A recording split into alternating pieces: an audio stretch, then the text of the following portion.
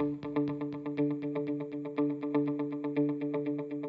you for listening to sermons by Chaplain Braswell. This ministry desires to help people know and live for Christ through the preaching of God's Word. And now, today's message.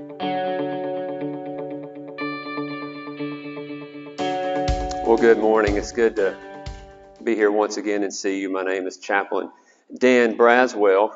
This is a monumental occasion a little bit for me personally, because for the first time in 10 years, I'm preaching out of a new Bible that is so much heavier than my old Bible. So God's Word never fails, right? It never changes, but apparently my eyesight does. So after 10 years and about 5 countries, we've had to make an upgrade. So I had to come up here and do a recon and make sure that the stand that I'm going to use is actually going to hold the Bible. But this is my first time, so I'll be able to see it better, though. So maybe things will be all right. If you have your Bible, whether that be a hard copy or a digital, I hope that you do. I invite you to turn to Nehemiah chapter 4. Nehemiah chapter 4 as we continue our study on Christ-centered communities. Today I want to look at the thought of how we can commit to and connect with the work of the Lord. How many of y'all, I hope you believe God's Word in such a way that as we sing about behold our God and Him in all of His glory, in this world where there's all kinds of problems and everybody's got all these quote-unquote smart solutions, how many of you believe that Jesus Christ is the real answer for all those things? Amen. I do too. And I want to be a part of what He's doing. And I met a whole bunch of new people today. Let me do this again. I just want everybody to look around. If you've been on this island for about 2 months or less, raise your hand. Yeah, that's about a quarter of the people. If you're about to leave in the next 2 months, raise your hand. I think we have most of our PCSs done. If I asked that about 2 or 3 months ago, it was like about a quarter of the population. But I'm glad that we're together at this time, no matter where you're at in your PCS stage. I hope that we can just become a home for each other and a family, a home away from home, as most of us are away from some of our loved ones anyway. For the past 3 weeks, we've been going through this book. I love the book of Nehemiah. I love the concept of Christ-centered community. We've talked about prayer as one of our chaplains really delved into Nehemiah chapter 1 in the prayer. We've talked about Nehemiah saw a need and he went and he acted on that need, and we've went there. Now we're in Nehemiah chapter 4 where we're going to find ourselves with Nehemiah building the wall. And what you're going to see right out the gate is that Nehemiah runs into some opposition. I think when I did the intro to Nehemiah, I believe I said this, I think when we think in terms of construction, there's 3 kinds of people. You have the destructionist. When I was a little boy, I won't say which sibling, but one of my siblings would be tearing something up, and my dad would say, are you being constructive or are you being destructive? Well, Dad was wanting us to be constructive, but destructive, you're tearing down God's work. Well, I don't want to tear down anything that God's doing. You also have obstructionists, where you're not so much tearing it down, but you're getting in the way. I don't want to obstruct God's work either. I want to be a constructionist. But as we were thinking about this series and when we were thinking about how to prepare for Nehemiah, one of the things that kept coming back to our mind is this phrase, the enemy gets a vote. In Nehemiah, as he had a task that God had called him to do, he had some enemies. And I got to thinking about that. You know, you and I have some enemies. And before we look at Nehemiah chapter 4, I want to explain to you very briefly who those enemies might be for us. There are 3 things, and we're not even to the outline in your bulletin yet or anything, but I just want you to understand that Nehemiah had enemies. We're going to read about some enemies, but you and I have enemies today as well. They are usually in one of 3 categories. It is the devil himself, Satan and all his crowd that Henderson read about, the spiritual warfare. It's Satan. It's the world. And what we mean by that is the world system, the culture that we live in that is anti-God. And then it is the flesh. In other words, I've seen the enemy and it's me. Sometimes I'm my own worst enemy. I get all that. We won't turn there, but I get all that from Ephesians chapter 2. And you can just make a note of that. I don't want to say too much because in about 2 months we're going to be preaching through the book of Ephesians. But when you read Ephesians chapter 2, you're going to hear Paul say that we were dead in trespasses and sins, and he says in that chapter that we were following the prince of the power of the air. So there's the devil. That's one of our enemies, the devil, who wants to steal, kill, and destroy. Well, Paul also says that one of our enemies is the world. He says in that passage in Ephesians, following the course of the world.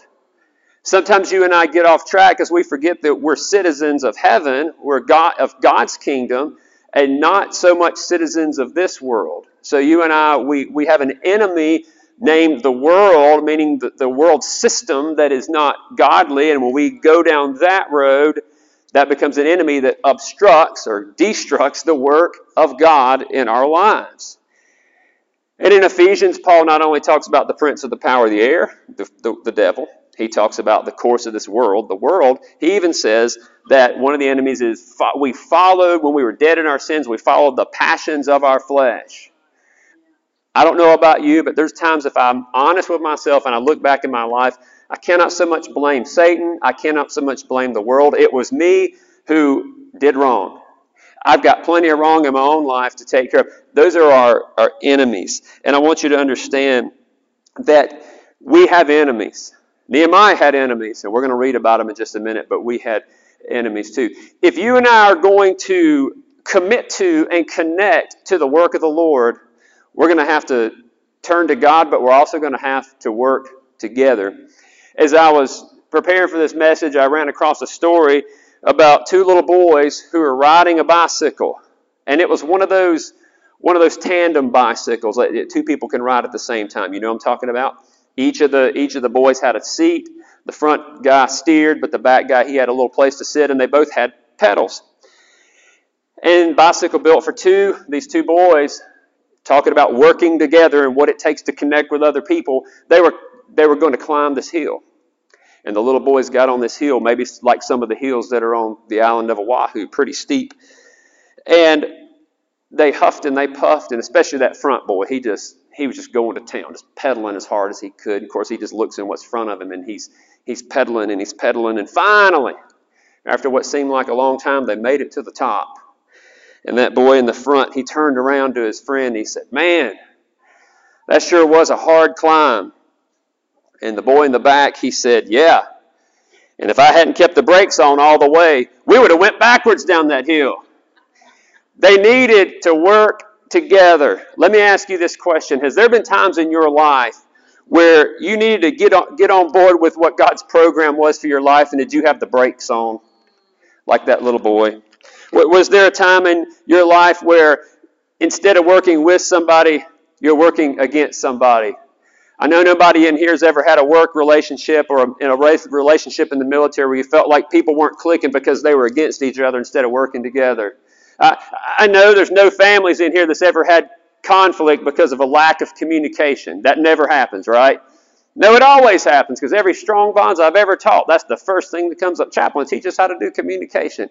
We're still cranking out strong bonds. I think we're still trying to figure it out, and Lord willing, we'll keep working on it. But you and I, to connect with the work of God and to commit to the work of God, we're going to need the help of the Lord, but we're also going to need each other. We will need to surround ourselves with others to do this work, and those are the ideas that we're going to be talking about as we look at Nehemiah chapter number 4. If you have it, let's go ahead and read a little bit of it together.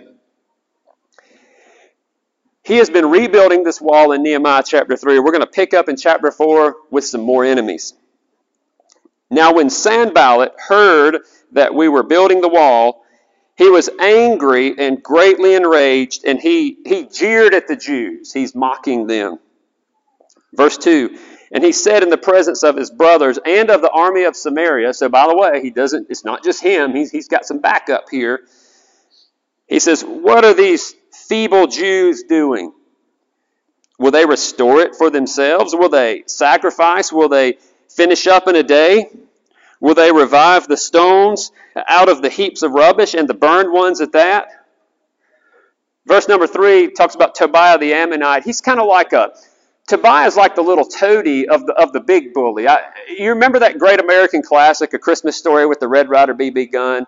The antagonist, I guess you could say, of that story is Scott Fargus. Remember Scott Fargus, and he's the one who bullied all the little boys, and he bullied the boy who had the Red Ryder BB gun and all that stuff. And he had a little guy beside him who'd kind of go, yeah, yeah, yeah.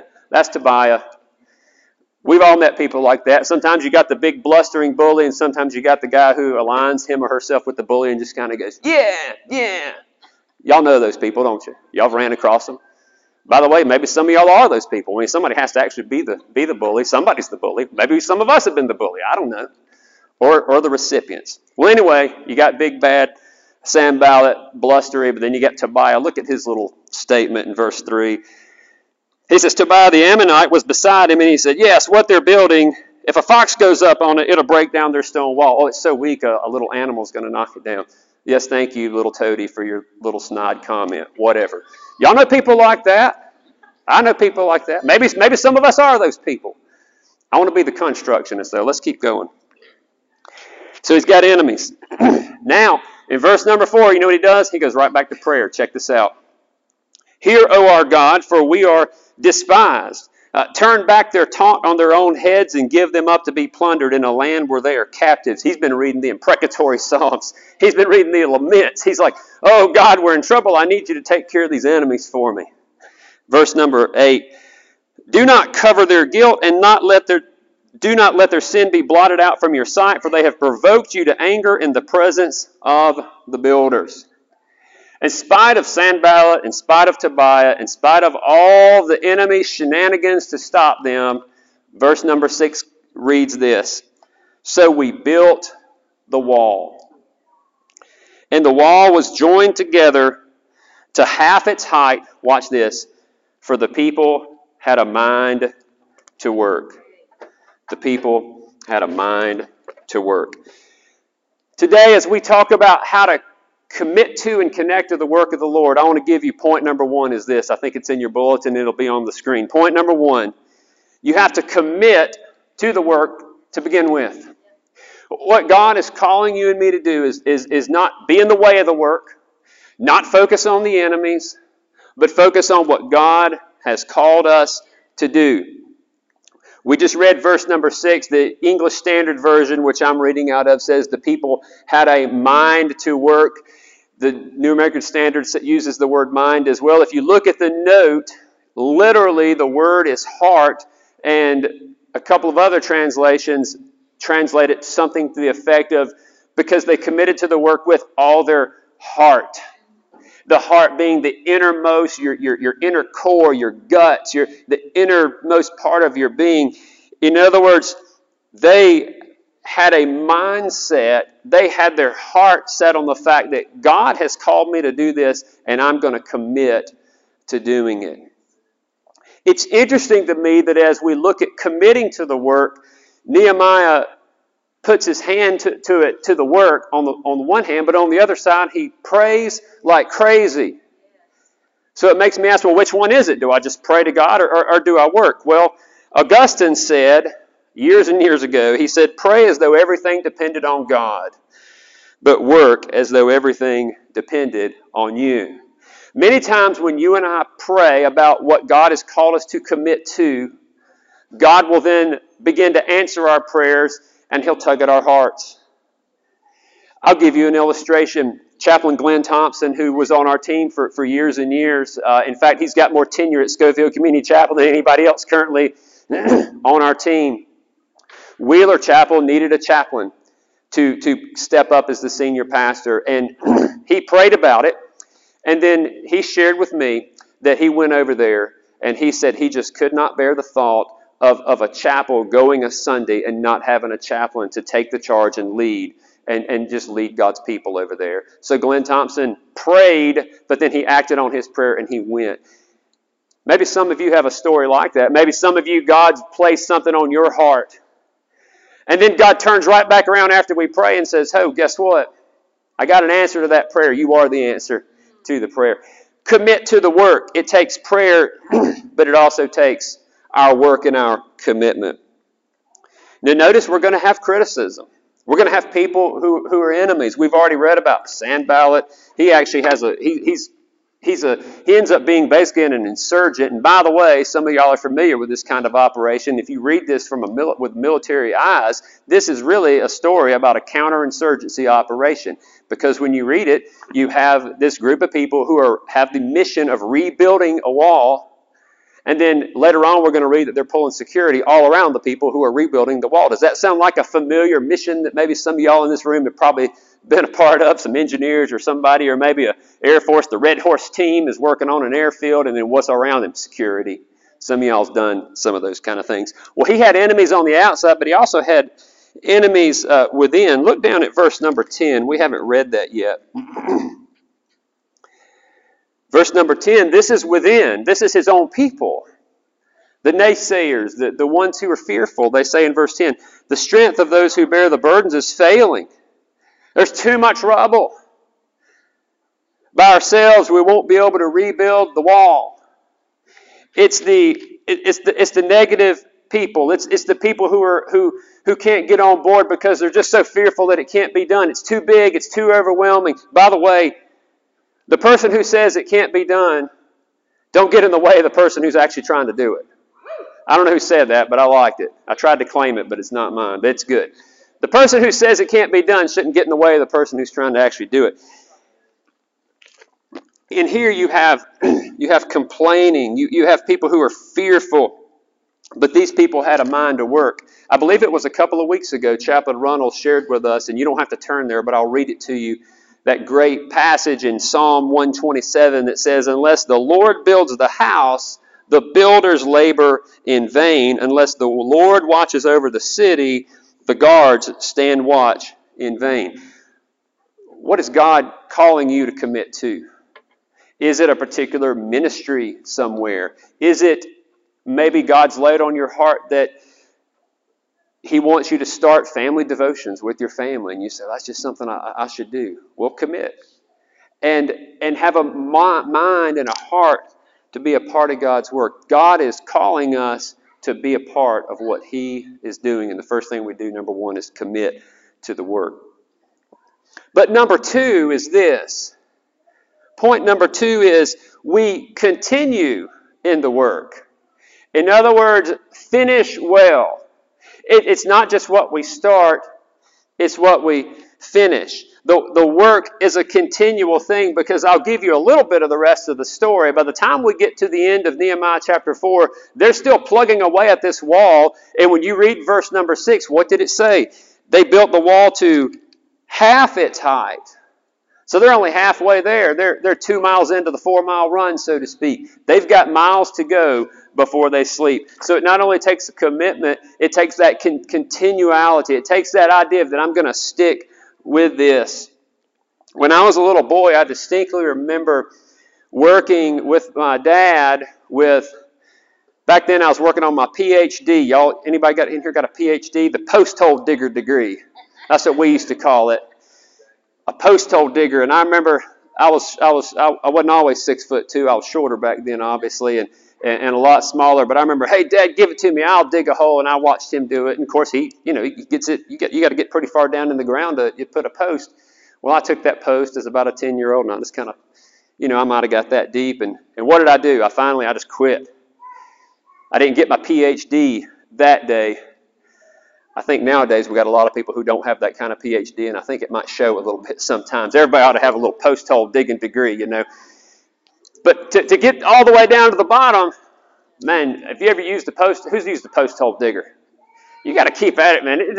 And you don't get big chunks at a time sometimes. You just got to keep going, man. It never ends. Keep going. I want to read a little bit more about what Nehemiah and his crowd had to deal with. Look at verse number 11. We haven't read that yet in Nehemiah chapter 4. Listen to the rest of the story. Our enemies, here they are again. They said, they will not know or see that we come among them and kill them and stop the work. There's your insurgency operation. Verse 12, at the same time, the Jews who lived near to them came from all directions and said to us 10 times, you must return to us. They needed help. So in the lowest parts of the space, verse 13, behind the wall in open places, I want you to visualize this. I stationed people by their clans or their families. with their swords, with their spears, and with their bows. And I looked and arose and said to the nobles and the officials and the rest of the people, do not be afraid of them. Nehemiah saw the fear. He sensed the fear. And he says, remember the Lord, who is great and who is awesome, and fight for your brothers, your daughters, your wives, or your homes. They had a mind to work, but they continued in that work. They stuck with it, even amongst the enemies. Every single time we do something awesome for the Lord, Satan's not going to like it. Every time we do something awesome for the Lord, there's going to be somebody out there who doesn't like it, who thinks that's crazy. If I'm not careful, my own flesh will get in the way, and I'll make it all about me instead of all about God. But God is calling us to continue in the work like Nehemiah did, like his team did, like those folks did. Great ideas happen in the shower, but it's what we do when we dry off that matters. It's not just a commitment, it's a continuation. What is God calling you to continue in? I was actually talking to a single mom last week, and she specifically asked me, she said, can you give me some Bible verses on what God says about moms and motherhood? And I was like, oh, yeah, I'd love to do that. And what she was concerned about was, she didn't want to feel like she's doing something that's mundane. And I said, no, you keep on keeping on. You are laser focused on raising your child in the nurture and admonition of the Lord. You keep in there. And let me give you these scriptures that'll be an encouragement to you. Even on those mundane days where every day feels like a Monday and it just eat, sleep, repeat, work, and all those kind of things, you just hang in there and you just stick with it. Continue in that work. Jesus makes a statement, and I'll read it to you. In fact, I'll give you a moment. You can turn there. Turn to John chapter 10. I want you to see this. In John chapter 10, Jesus talks about a comparison between who a shepherd is and who a hired hand is. In John chapter 10, you can turn there. Just hold your place in Nehemiah chapter 4. We'll be right back there. John chapter 10 says this. Beginning in verse 11, Jesus makes this great statement, I am the good shepherd. The good shepherd lays down his life for the sheep. Now watch this. The hired hand, he's not like the shepherd and does not own the sheep. So when he sees the wolf coming, he abandons the sheep and runs away. Then the wolf attacks the flock and scatters it. The man runs away because he's a hired hand and cares nothing for the sheep. But verse 14, Jesus said, I am the good shepherd, and I know my sheep, and my sheep know me. Just as the Father knows me, and I know the Father, I lay down my life for the sheep. Jesus is talking about himself and the fact that he's the sacrificial lamb, but he's also sharing with us a principle that God is calling you and God is calling me to a work, and he's calling us to have what in the Army we might call an all-in mentality. Jesus calls it being a shepherd as opposed to being a hired hand. That is someone who's committed and someone who's committed to stay with it. When I was in college, I had a job with a landscape company, and I cut grass for a living.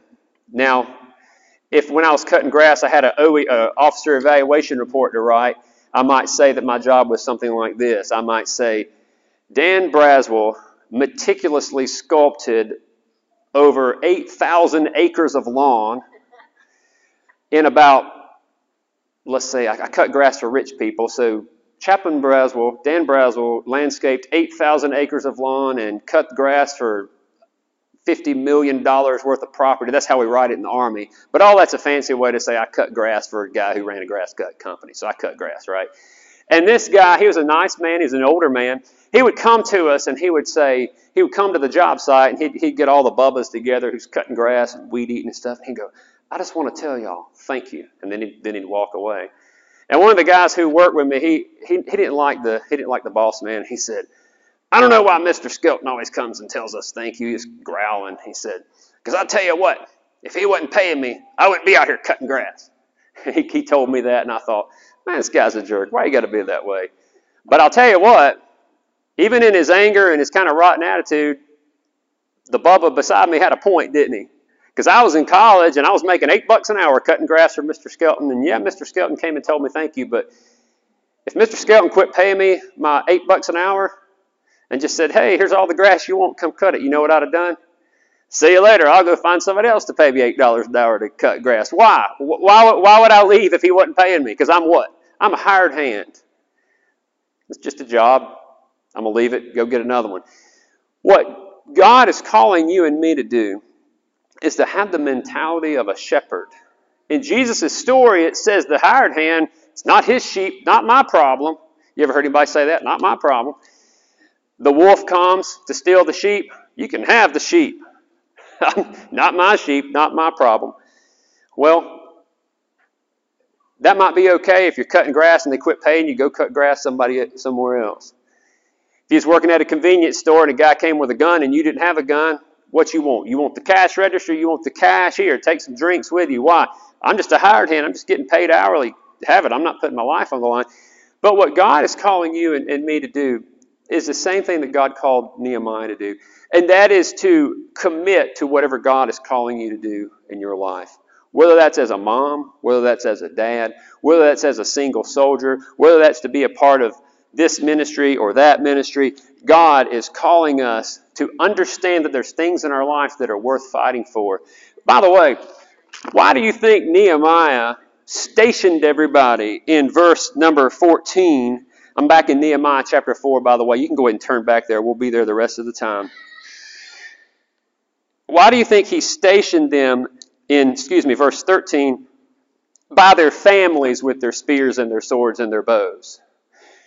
The reason he did so is because his thought process is, if I put this soldier, this man on top with his sword and everything, and he knows his family's behind him, guess what?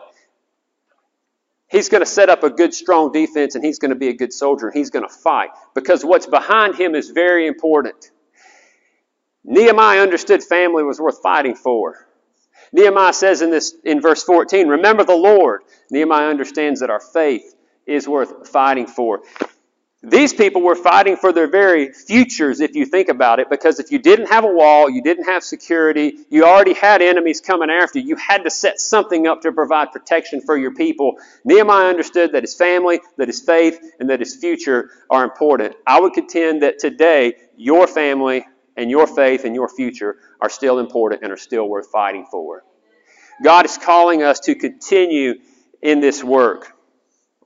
Nehemiah has to deal with enemies throughout the book, even after he completes the wall. Those enemies still keep coming. That's a little bit of a spoiler alert, but the enemies seem to just keep on coming. You and I are always going to deal with the devil. We're always going to deal with the world, and we're always going to deal with our own flesh until we get to heaven. We have to stay vigilant and continue in the work. But then point number 3, and we're going to look at the rest of this passage. Point number 3 is vital. We have to connect with others in the work. We can't have this one person pedaling like crazy and one person holding the brakes on so we don't go backwards, crazy stuff. We have to connect with others in the work. I want you to look at the rest of this story beginning in verse number 15. Picture what's happening. He has them stationed around the wall, aligned with their families, and now here's what happens. You hear the sort of the battle plan here for how they conduct their counterinsurgency operation. When the enemies heard that it was known to us and that God had frustrated their plan, by the way, even the enemies knew God had something going on, we all returned to the wall, each to his work, continuing to work. But notice the we. It's a team. Verse 16, from that day on, half of my servants worked on construction, and half held the spears, the shields, and the bows, and the coats of mail. Does that sound familiar? Half the people are working on a project, half the people are pulling security. Go to verse 17. And the leaders stood behind the whole house of Judah who were building the wall. Those who carried burdens were loaded in such a way that each labored on the work with one hand and held his weapon with the other. I imagine a sword or something in one hand, and I imagine a trowel in the other hand for building a wall. Verse 18, and each of the builders had a sword strapped at his side while he built, And the man who sounded the trumpet was beside me. And I said to the nobles and to the officials and to the rest of the people, the work is great and widely spread, and we're separated on the wall, far from one another.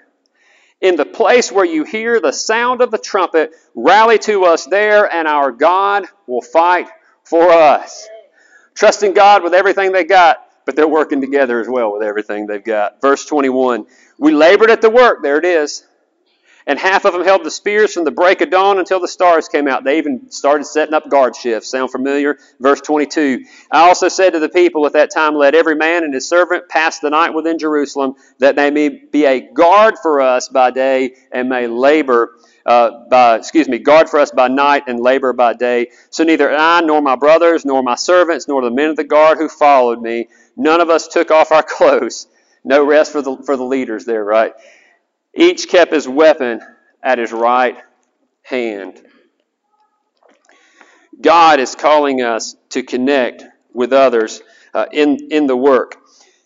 Nehemiah cared for these people. Nehemiah took care of these people. Nehemiah knew they were hurting. If you go back and look at verses 11 and 12, you see the people's concerns.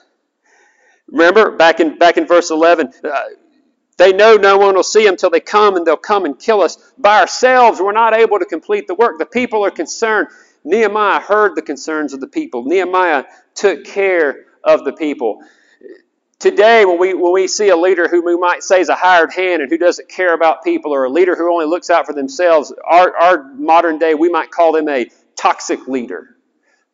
That person is a toxic leader. They don't care about people. They step on everybody on their way to whatever their goals are. Nehemiah is not that at all. Nehemiah is looking after people who are hurting. We need each other. One of the greatest gifts that God gives you and God gives me is one another. In this concept of connecting with others, you know this just as well as I do. We live in a society where with technology, in some ways, we're more connected than ever, but in other ways, we're more disconnected than ever. I read some statistics last week about depression. Depression is just as high today. It's even in the state of Hawaii. It's very high. It's higher than you think it would be. You can go read it and check it out. We all read stats all the time about the military and suicide ideations and depressions. Even though we spend more money than ever on medication, legal and illegal, we spend over-the-counter and prescription medication. We're doing more of that kind of stuff than we ever have. It doesn't seem to solve all the problem. I ran across several years ago while I was at Walter Reed, I had an opportunity to read a lot of these different peer-reviewed articles, and I read across a peer-reviewed psychology article that did a study for 8 weeks on individuals who had behavioral health and a lot of psychotic type, serious mental health challenges. They did a study of these people for 8 weeks. For 8 weeks, they let this group over here only focus on themselves and do self-help things, which aren't necessarily bad, but let me share with you what the study said. The self-help crowd did the self-help stuff for 8 weeks. Over here, they took another crowd, similar mental health issues, and over here they said, you're going to do what we call compassion projects. In other words, this group did things where they spent time and love and energy caring for somebody else.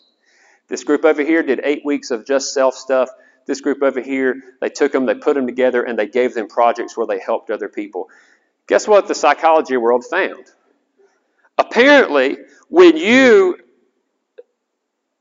put a group of people together, working together to help somebody else, it will help their mental health. Wow. Thank you, great report, for telling us what Jesus told us 2,000 years ago when he said what? It is more blessed to give than receive.